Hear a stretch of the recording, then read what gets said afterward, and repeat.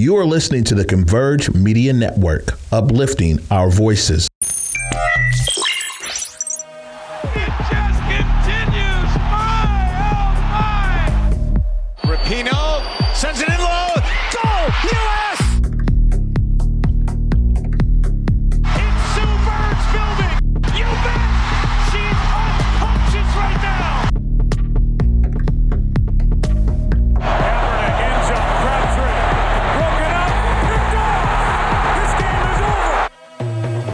Oh, wow. Right as we get on camera, of course, I get a twitch in my eye. Hello there, everybody, and welcome back to Circling Seattle Sports on Converge Media. Of course, as always, I am your host, Charles Hamaker. Yeah, that is great timing as we get to the height of the show. We're back. Very difficult past few weekends that lead into Monday when we record our show. This episode is being recorded on Sunday night, actually, after the final Mariners game of that current homestand and the final the week 2 Seahawks game. A lot going on. I don't have a phone right now, so if there's anybody out there who's watching this who's been trying to contact me, not going to work. Because of that, we've had a lot of stuff going on recently, so stuff we're working towards. So wasn't able to have last week's episode as the final storm game of the season took place. The Mariners played that day, and then the very next day in the morning, we had storm exit interviews and the start of a Mariners homestand that we're going to get into when we get into the Mariners news. So yeah, a lot going on. So I appreciate you bearing with us. We're back for this week's episode. This will be the 18th of September. This episode will come out right before the Mariners play on the road in Oakland. They'll have a 6:40 p.m. start. Regardless, we will get into it with Seahawks-related news as they look to bounce back from that frustrating loss against the Rams, where the quote came out a few times, or words similar to it, that Seattle didn't want it as much as the Rams, which is a big problem, a really big problem, especially in week 1. You've got all these expectations you put upon yourself in the offseason.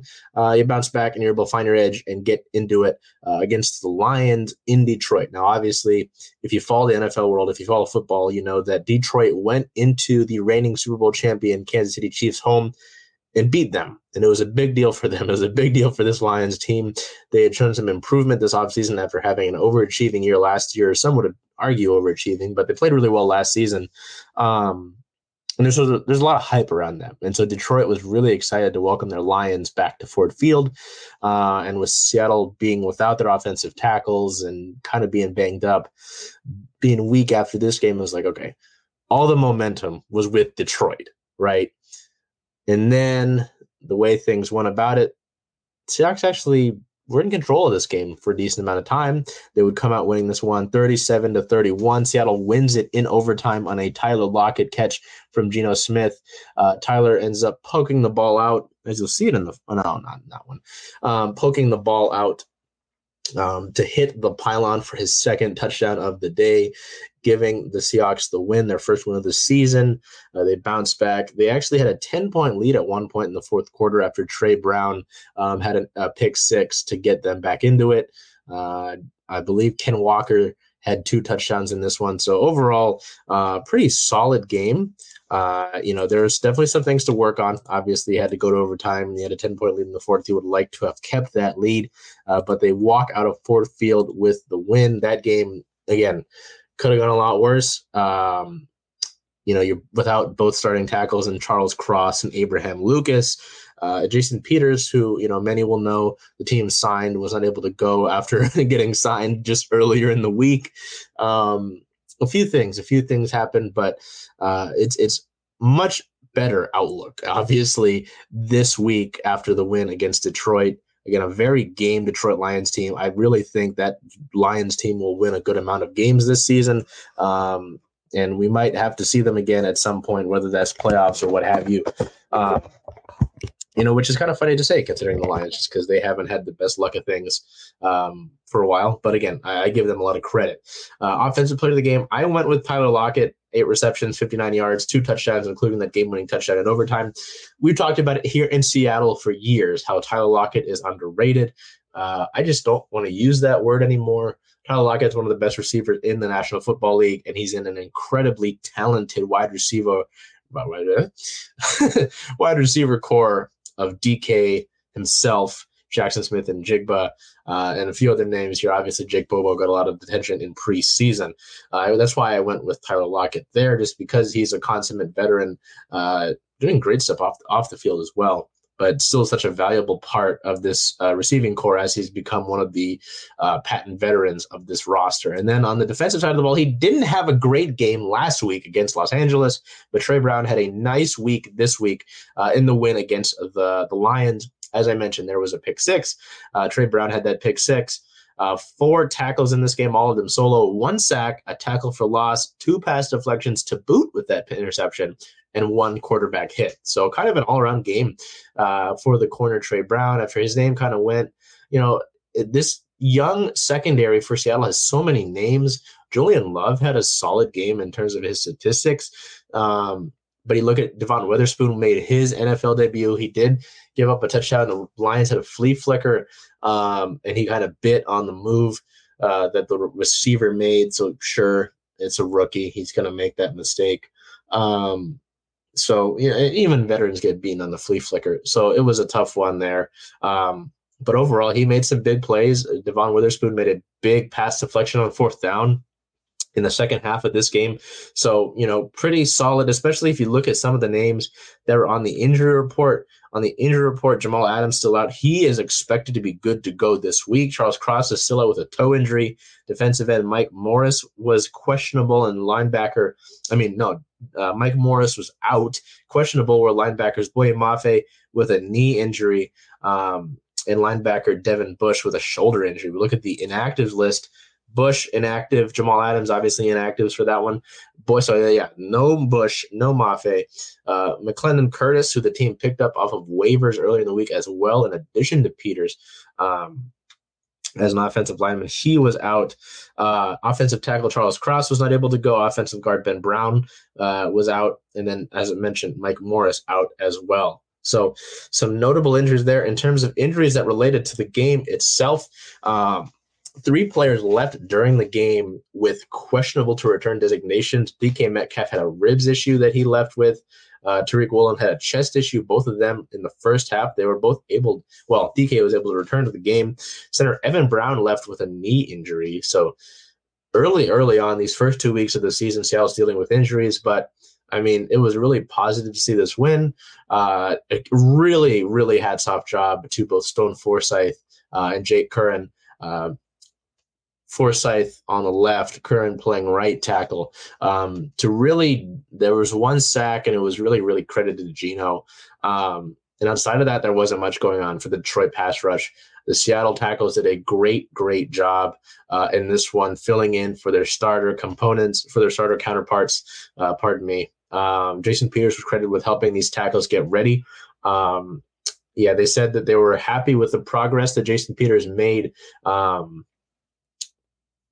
in the week leading up to it, but they didn't feel like it was good to give him that starting role and push him into the lineup just a few days after they had acquired him and after he had, quote unquote, gotten up off the couch. So it was a really impressive win to go in there into Detroit. I really do think that this Lions team is going to be a hard one to beat throughout the course of the year. They've got a couple of great components that make them a good football team. And Seattle, they probably should have won this game in regulation, but they were able to get the win regardless. 10 a.m. start, and they're going to come back and they're going to have to play a rookie quarterback in Bryce Young this week back at home. So ideally, if you had played a lot better, you played like yourselves in week 1, you take that win. The Rams did put up a good fight against the 49ers as well in their game this Sunday, but 101, fine, doable. But if you looked at this, was a talk of a lot of the week leading into this game, that teams that go 0-2 really struggle later on in the season, making the playoffs, let alone going to the Super Bowl and winning it. So good start median start, but good in this one to get this win. Satisfying, happy flight home. You come back, you play a rookie quarterback, try to get after him, play a Panthers team that looks a little different than these Panthers teams that the Seahawks have played earlier in years before, where it was just like we were playing the Panthers every single year. as I've mentioned and talked heavily about, Jason Peters on the 12th signed with the team, as well as offensive tackle Greg Islands, both of those to the practice squad. As a corresponding move, the team released quarterback Holton Allers and safety Brady Breeze to make room for those guys there. So the Seahawks, as I mentioned, sit in a 1-1 record as of this current moment. They are third in the NFC West at this time. Let me get you the NFC West standings because it's an interesting stakeout so far. It would have been more interesting if the Cardinals had actually held on to their 21-point lead, but they blew that to the Giants. So the 49ers sit atop it with a 2-0 win-loss record, which is sort of expected, at least for them. They were talked about as being a powerhouse through the offseason. The Rams are 1-1 and hold the tiebreaker over the Seahawks. And the Seahawks sit at third in the NFC West as the Cardinals sit at 0-2 at this point in time. But yeah, they had a really big lead against the Giants in their game this week. The Seahawks next game, September 24th, at home at Lumen Field versus the Carolina Panthers, a 1:05 Pacific time start. As I mentioned, they'll face a Carolina Panthers team that looks a little bit different. They're going through some changes, and they've got young Bryce Young at the helm there. They're playing tonight, actually. Well, as you're seeing this, it's tonight. A Panthers team that's playing Monday Night Football against the Saints for week 2. The Panthers are 0-1 at the time of this recording. I don't know what it'll be after the Monday night game, obviously, but look very different. The number 1 overall pick will come to Seattle. And the Seahawks will look to build some momentum and get a win streak going. We stop there with the Seahawks and we move over here to the Mariners and then talk about win streak. It's not what happened in Seattle, unless you count a 2-gamer, which in baseball, especially with how many games they play. Anyway, we go over here. It was a homestand filled with the Los Angeles teams, and I say Los Angeles in air quotes because obviously, as I've talked about for years, when we do Circling Seattle Sports on Converge, the Angels don't particularly play in Los Angeles. Regardless, the Angels took game 1 of this series, a September 11th win for the Angels, 5-8 loss for the Mariners in extra innings. Our player of the game, center fielder Julio Rodriguez, who was in this photo of the game by our photographer Sage Zipeto, 4 hits, 2 runs and 2 RBIs. His 2-run homer in the 10th inning of this game tied it up, but it wasn't enough as the Angels would kind of pile on there in the 11th, and the Mariners were unable to respond. With that home run, Julio became the 44th player in Major League Baseball history to join the 30-30 club, and joined 3 other players who did so under the age of 22. Well, at or under the age of 22. So that was nice to see that history, but even after the game, Julio didn't really want to talk about it. I was really upset that the team wasn't able to get the win there. But he was much happier to talk about it. To talk more so about the team's win after the fact that they got their next game, September 12th versus the Angels, an 8-0 win, a shutout victory. You can see Julio's expression there in that photo by Anthony May. 2 players of the game in this 8-0 win, third baseman Eugenio Suarez, 2 hits, 2 runs, 2 RBIs, and a walk, including a solo homer for the Mariners third baseman, and starting pitcher Brian Wu. Brian Wu, so much can be said about the rookie pitchers for this Mariners organization, whether it's him or Bryce Miller coming in and taking the starting rotation roles, with Robbie Ray being down for the season, with Marco Gonzalez being out for the season. 2 guys who, no matter how you feel about them, are inning eaters. And Wu and Miller have been able to do an excellent job, and especially in the series. We'll get to Miller's start later on, as he was our player of the game for the day that he started. But Wu, 5 2/3 innings pitched, 4 hits, no runs, no walks, and 8 strikeouts. It was arguably one of the better games he had pitched statistically. And looking at some of the deeper numbers, whether it's the pitches and the whiffs and all that, so it was excellent. To see that was really satisfying. So the Mariners, that win set up the rubber match, and they would take that one on September 13th, a 3-2 win, very tight one. Our player of the game, center fielder Julio Rodriguez. Julio, 1 hit, 1 run, 1 RBI, and 1 walk. And our photo of the game here, Julio and starting pitcher Luis Castillo La Piedra had an excellent game. Kind of had it tough, got some things, but largely had a great game. Just not nearly enough run support. They would get that later to get the win. And Julio, two of the Mariners' best players, in that one photo right there, kind of messing around with each other. So they got the rubber match. They win the series there. They would get a day off before they hosted the LA Dodgers, one of the best teams in all of baseball. And the Mariners, unfortunately, I know I joked about it the last few weeks with the broom. The broom is here in the room. I don't mean to rhyme, but kind of sad. We don't typically do that when the Mariners get swept. September 15th versus the Dodgers, a 3-6 loss. Our player of the game, third baseman Eugenio Suarez, 1 hit, 1 run, 1 RBI, a solo homer. Not a lot of offense going on early, as the Dodgers had young starting pitcher Bobby Miller out there. Bobby Miller is a hell of a pitcher, great fastball, hits 100, big pitcher, and has a solid arsenal of off-speed pitches as well. He dueled off against George Kirby, and Kirby, he had an all right game, but ultimately the Mariners just didn't do enough on offense didn't do enough on offense to support that and keep this going. And then the bullpen could only do so much later on. They kind of got the Dodgers pulled away late. You can see our photo of the game here. Teoscar Hernandez in the final at-bat of the game kind of walks off, wondering what went wrong with this game. Game 2, unfortunately, the photo of the game is going to look similar. A 2-6 loss. Our player of the game, right-handed pitcher Bryce Miller, through his tenure, 5 1/3 innings pitched, 4 hits, 0 runs, 1 walk, and 4 Ks. I mean, again, in September here, you've got Wu and Miller contributing valuable innings for the Mariners, and at least in these games, not getting nearly enough to any run support. The Dodgers would be able to pull away late with that one. In extra innings, and it just wouldn't matter enough. Wait, was this an extra innings? I don't think so. The Dodgers pulled away is what mattered.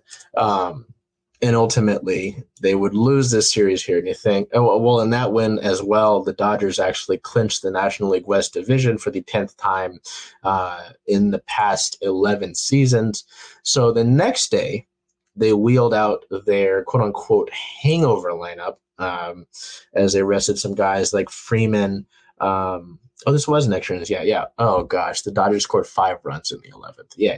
So photo of the game here, Julio Rodriguez walking off after the last plate appearance, just, obviously not happy about it. So anyway, the Mariners, you'd think, with Logan Gilbert on the mound, who hadn't lost in quite some time,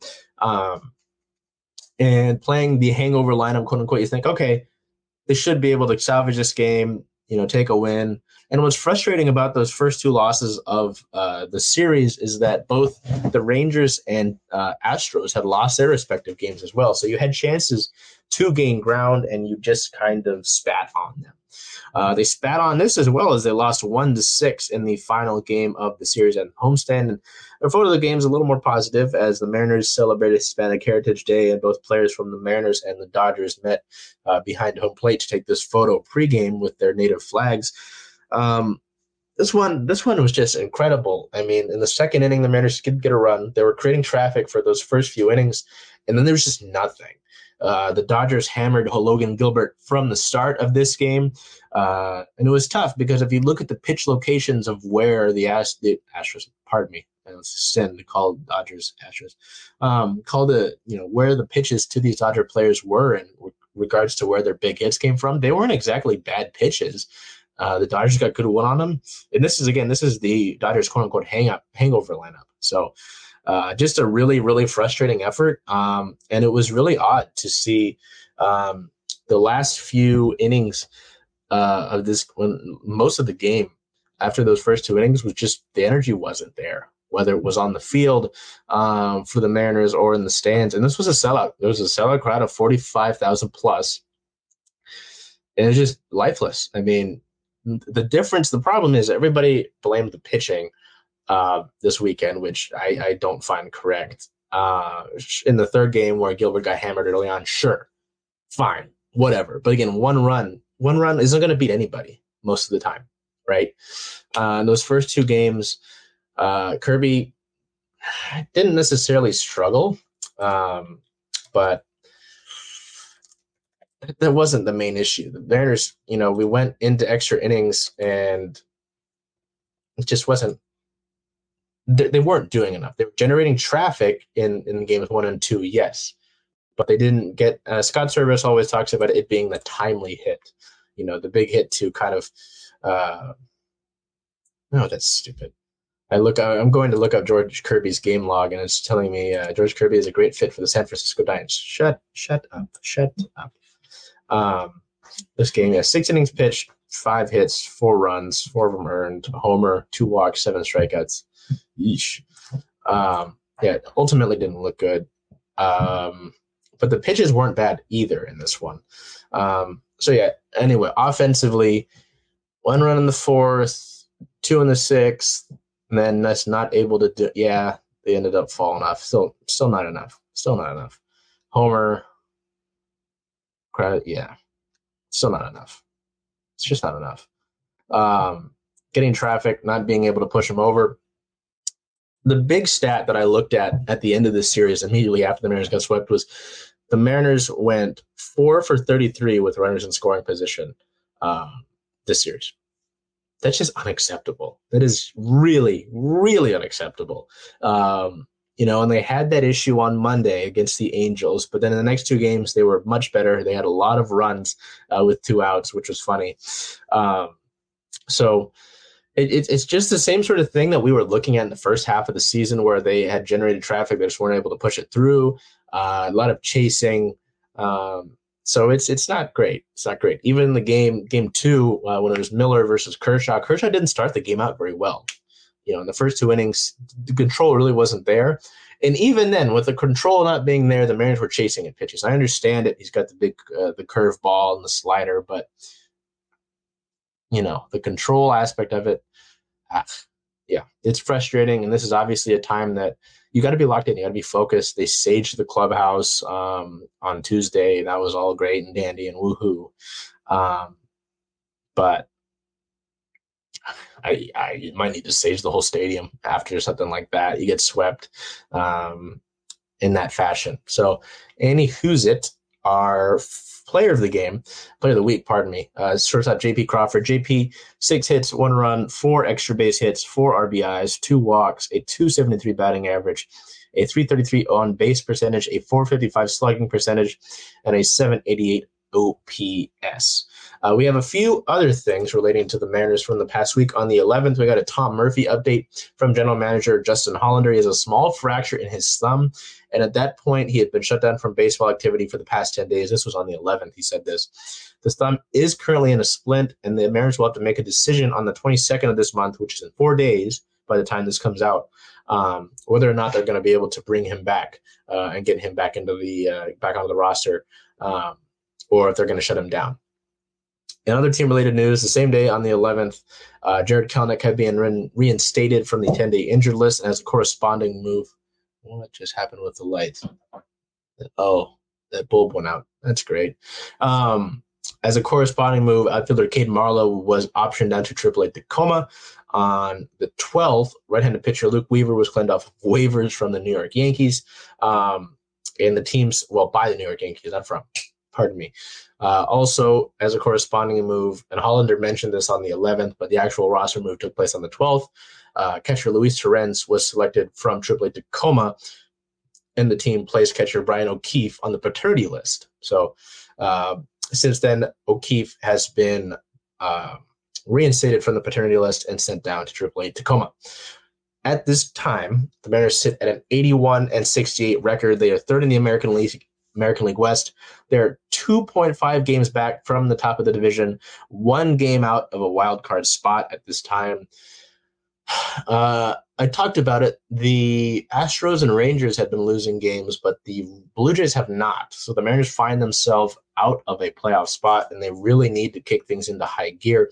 It starts with a 3-game set on the road in Oakland at the Coliseum with the first 2 games, 18th and 19th of this month, being 6:40 p.m. Pacific time first pitches. And then game 3 of the series, the getaway game, is a 12:37 p.m. first pitch on September 20th. At this current point in time, being where they're at, having been swept, you probably need to sweep the Athletics, and that's been shown to be no easy feat, whether it be by the Mariners or some of the series that the Athletics have played throughout the course of their season. After that 3-game set against the Athletics, the Mariners will travel down to Texas to play another American League West rival in the Texas Rangers, a team they really have struggled against this year. And in 6 games played head-to-head, they've only won 1 of them. So first pitch on the 22nd of this game is a 5:05 p.m. first pitch. And then September 23rd at the Rangers, a 4:05, leading us to a September 24th game against the Rangers, an 11:35 a.m. first pitch. This begins a really big stretch for the Mariners against both the Rangers and the Astros, where they'll need to be at their very best, whether that be focused, locked in, whatever the hell you may have it be. We're in the final 13 games of the season at this current point in time. But by then, it's the final 10 games, and 7 of those last 10 games of the year are against the Texas Rangers. This very well, any playoff hope, any division title hope could come down to whether or not the Mariners are able to do well against the Rangers, let alone Houston. So it's a really, really big week. And it's going to get wild. It's going to get really wild. We're going to do our very best to stay on top of all of it. It's really big. Every game in September has been really big, and the Mariners have really fallen flat on their face so far in the month of September. So we go over here to our Storm, who wrapped up their regular season. There's some team notes as all the players now have, we go into the offseason. Jewell Loyd has signed a 2-year extension, which is some of the biggest news in Seattle basketball. Some awards as her year has ended. Not all of the official WNBA awards have been announced. I believe today former Storm player Alicia Clark was named the 6th person of the year.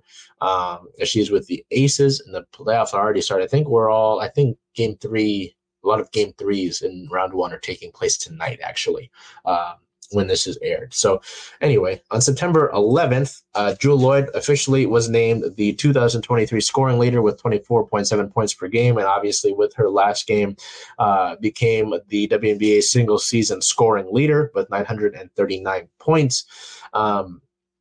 So again, we talked about throughout the year, Jewell, historic run, and it was great because the day before the final game of the season, it was announced that she would be re-signing for a 2-year deal, which helps a lot because then I don't have to talk about it every week whether or not Jewell is going to come back. Something that was from exit interviews, Gabby Williams, she's unlikely to play in the WNBA this year due to her prior obligations with the French national team, her French league as well. Also because of the WNBA's prioritization rule.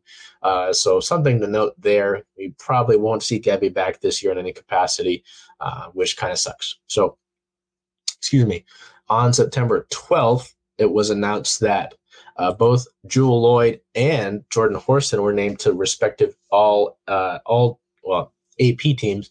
Loyd named to the AP All WNBA first team, while Horston was named to the AP All Rookie team. Both of these players, from the first few days that we got to be around Jordan Horston, I thought, hey, it will be a lot of fun to see her play with Jewell Loyd for an extended period of time.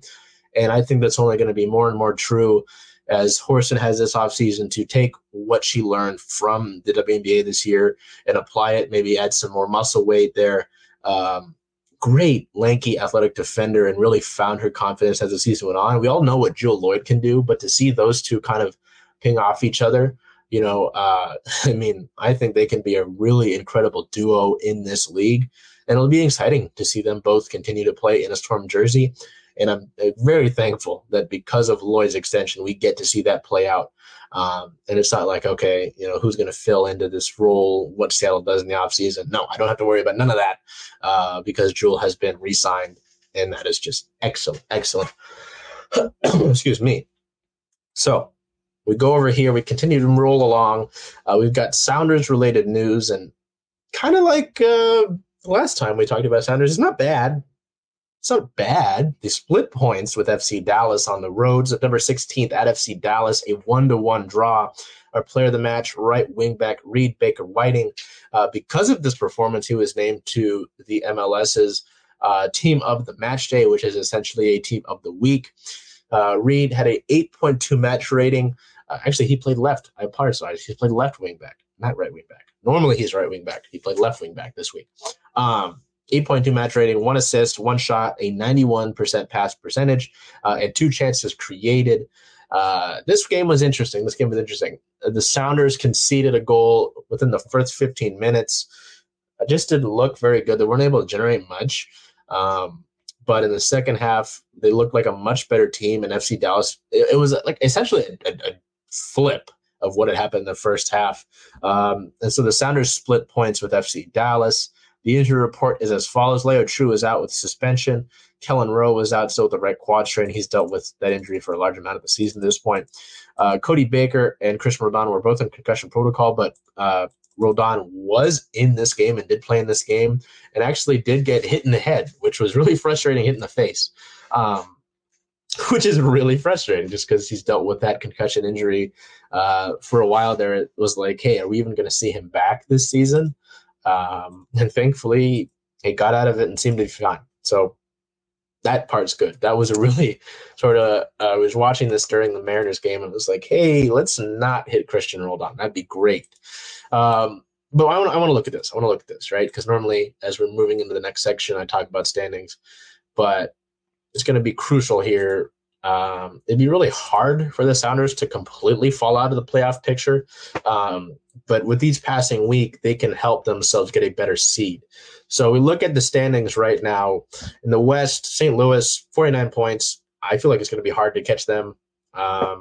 They've been on a torrid pace. Their goal differential is pretty solid. Second place, LAFC. The Sounders sit 1 point behind LAFC. LAFC has 43 points. The Sounders have 42 points.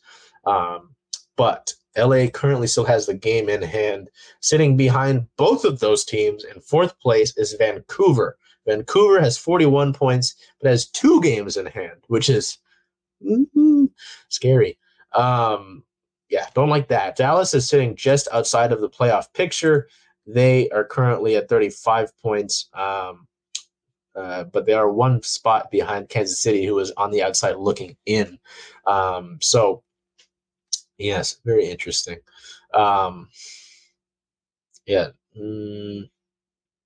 Goodness.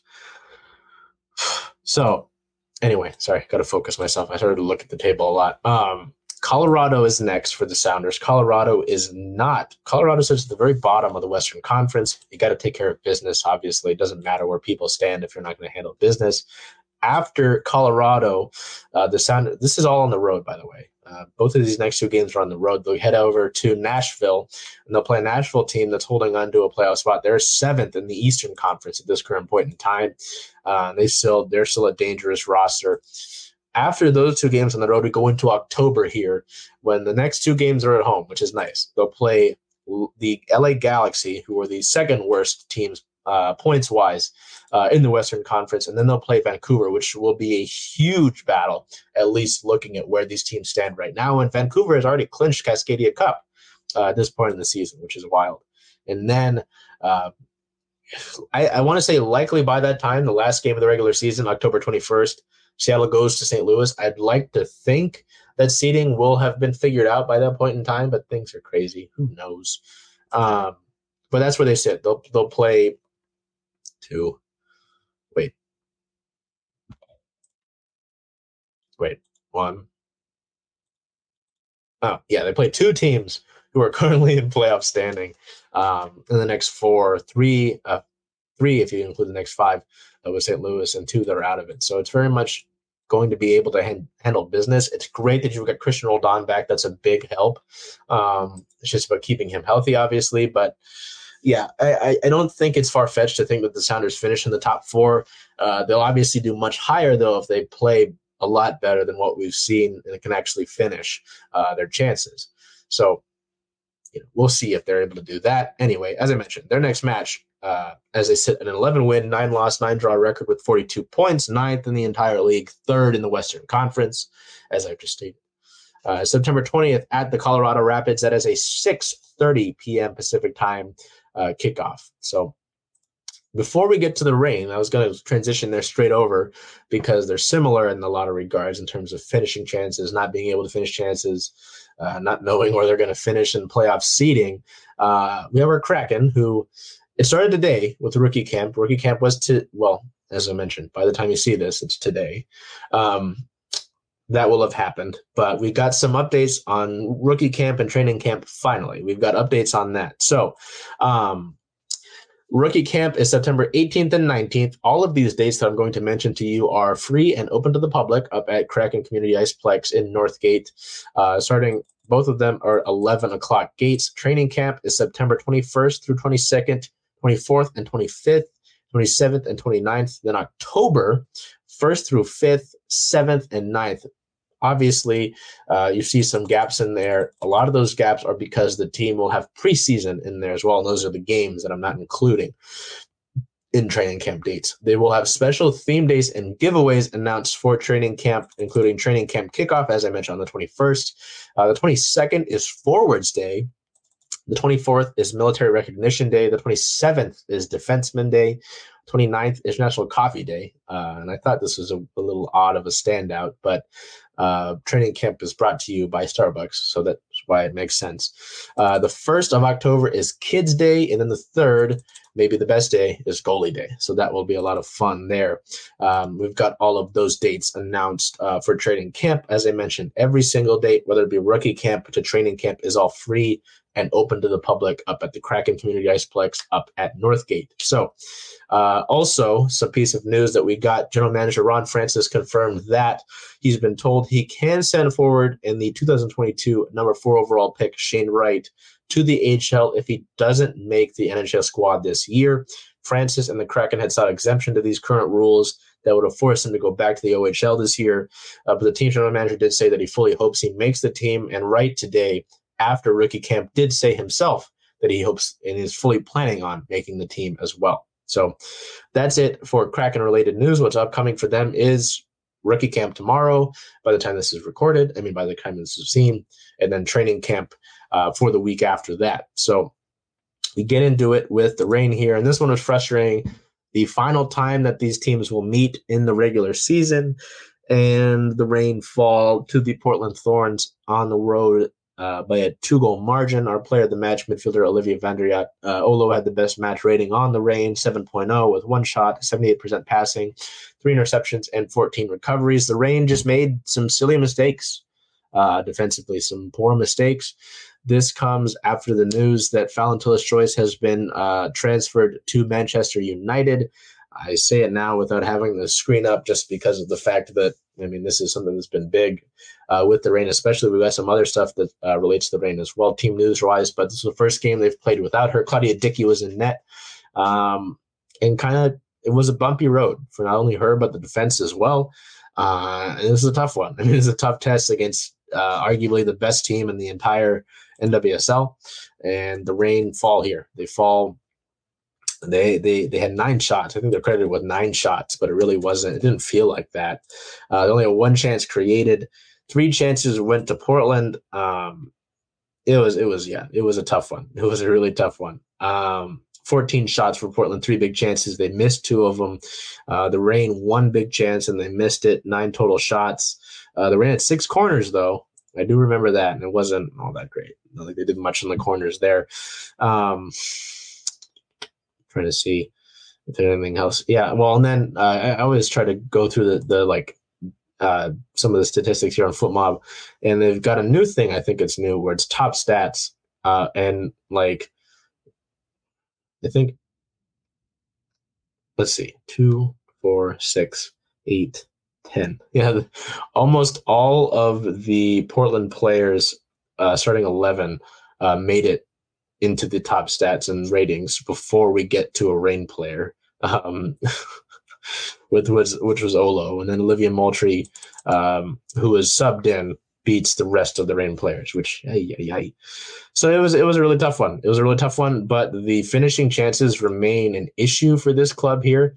You're still wondering, when is this going to change? This happened after the Racing Louisville game. It was like, hey, you're able to generate chances, but you can't finish them. This has been the talk of the game the last 2 years, and I keep having to talk about it. So I'm going to try and not go further into it because we've already talked about this sort of thing. the Reign, as the final stretch comes here, they've got 3 matches remaining left in the regular season to kind of figure out where they're going to be standings-wise. And they're not going to be easy games necessarily. The first 2 games of these last 3, both of them will be at home, are against teams that currently sit in a playoff spot. The Spirit sit a point behind the Reign in 6th place, and the Courage sit a point above the Reign at 4th place. Their final game of the year is against the Chicago Red Stars, which is on the road as well. And the Red Stars have the least amount of points in the league, but it isn't going to be easy. Portland, they sit atop the league at 32 points. They'll likely win the Shield for the regular season champion. But yeah, you play the Courage on October 1st at home. They sit above you in points right now by 1 point. Their form isn't super great, but they're still hanging around. The Washington Spirit, who you'll play in the last regular season home game as well, their form's not as great either. So you're still kind of hanging around, but there are other teams who are just outside the playoff picture who are gaining ground, who have much better form. You're going to want to pick it up. You're going to want to pick it up fast. Things are got to change quick. But there's some positive news, some happy news that we'll get to here. On the 12th, we found out that 5 Reign players were named to the U.S. Women's National Team roster for the September FIFA window. Alana Cook, Megan Rapinoe, she'll be playing in her farewell game for the U.S. Women's National Team there. Sofia Huerta, Rose Lavelle, and Emily Sonnet. Also on this day, the club picked up the 2024 option for midfielder Jess Fishlock. Later on in the week, they'd pick up the 2024 option for forward Jordan Heidema. So you're locking some of these pieces in here for next year. That's great. I'd love to see a Rose Lavelle extension. Would love that. But that hasn't come as yet. There's a lot of change going on in the club, and that's very interesting. As I mentioned, Fallon Tillis-Joyce is now with Manchester United. So the Reign goalkeeper depth chart is there with Claudia Dickey and Laurel Ivory. So that'll be something to worry about when expansion comes along there. When the expansion draft comes along, it's a lot. It's a lot for the Reign, and I'm sure it's a lot for the players. So try to give them some slack. I know they're probably dealing with a lot of this change. They're still trying to finish out the regular season. They're in a playoff chase, so it isn't going to be easy. As I mentioned, they've got their next 2 games are against teams that are fighting for playoff seeding as well. As the Reign try to improve from that 5th place spot, they sit at an 8-win, 8-loss record, 3 draws on the year, 5th in the league table, and they don't play until October 1st. So some time there. They've got the September FIFA window for those players, but definitely some time to kind of sit back and say, hey, we've got to figure out this finishing stuff. I don't know how to address that. It'll be certainly interesting to see that. It's not like it's necessarily a lineup thing because the lineup changes pretty regularly, but it's going to be tough to kind of end up higher. They're going to really need to focus. They're going to need a few teams to move out of the way and get some outside help. I talk about with other teams in their playoff chases and needing other teams to lose, so on and so forth. But they will need that. So, anywho's it. We'll wrap it up here with our Seattle Star of the Week. And just because of his excellent performance and because of how, again, talked about the word underrated, not wanting to use that, because of how consistently good he has been for the Seahawks, I went with Tyler Lockett as my Seattle Star of the Week. Again, continues to be rock solid, has been a big force for the Seahawks, whether it be on the field, in the locker room, and just being a really consistent player. He is actually my player of the week to watch, player of the game to watch, key player of the game when we do our game day posts here. But just considering how big he came up, he got his first touchdown was big, nice over the shoulder one back of the end zone from Geno Smith in the second half of this game. And then this one here, there's the photo. I mentioned in the beginning, I was like, it'll be pictured, and I forgot that it was at the end of the show here. Poking the goal line, poking the pylon to get the touchdown in overtime as the Seahawks march down with their possession to win it. He has been huge, and he should be remembered as one of the best Seahawks receivers of all time. So with that, that'll wrap up our show for the September 18th edition. As I mentioned, this is being recorded the day before. So doing this time thing. We will have all sorts of coverage from Kraken rookie and training camp, as well as the fact that the Mariners will be closing out their regular season. It'll be a hell of a final homestand. So you're going to want to follow us on all the social medias below us that you see here. We're also on TikTok now and trying to be more proactive about posting on TikTok. So make sure you follow us on the things here. And until we see you next week, take care of yourselves, be well, and do whatever you can, whatever you need to have a great day.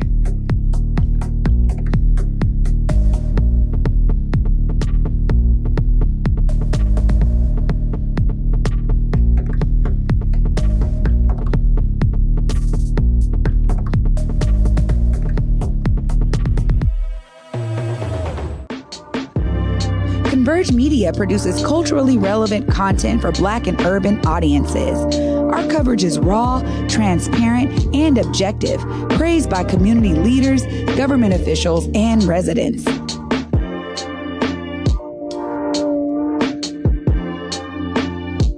Support Converge Media today via Venmo, Cash App, or PayPal at Converge Media.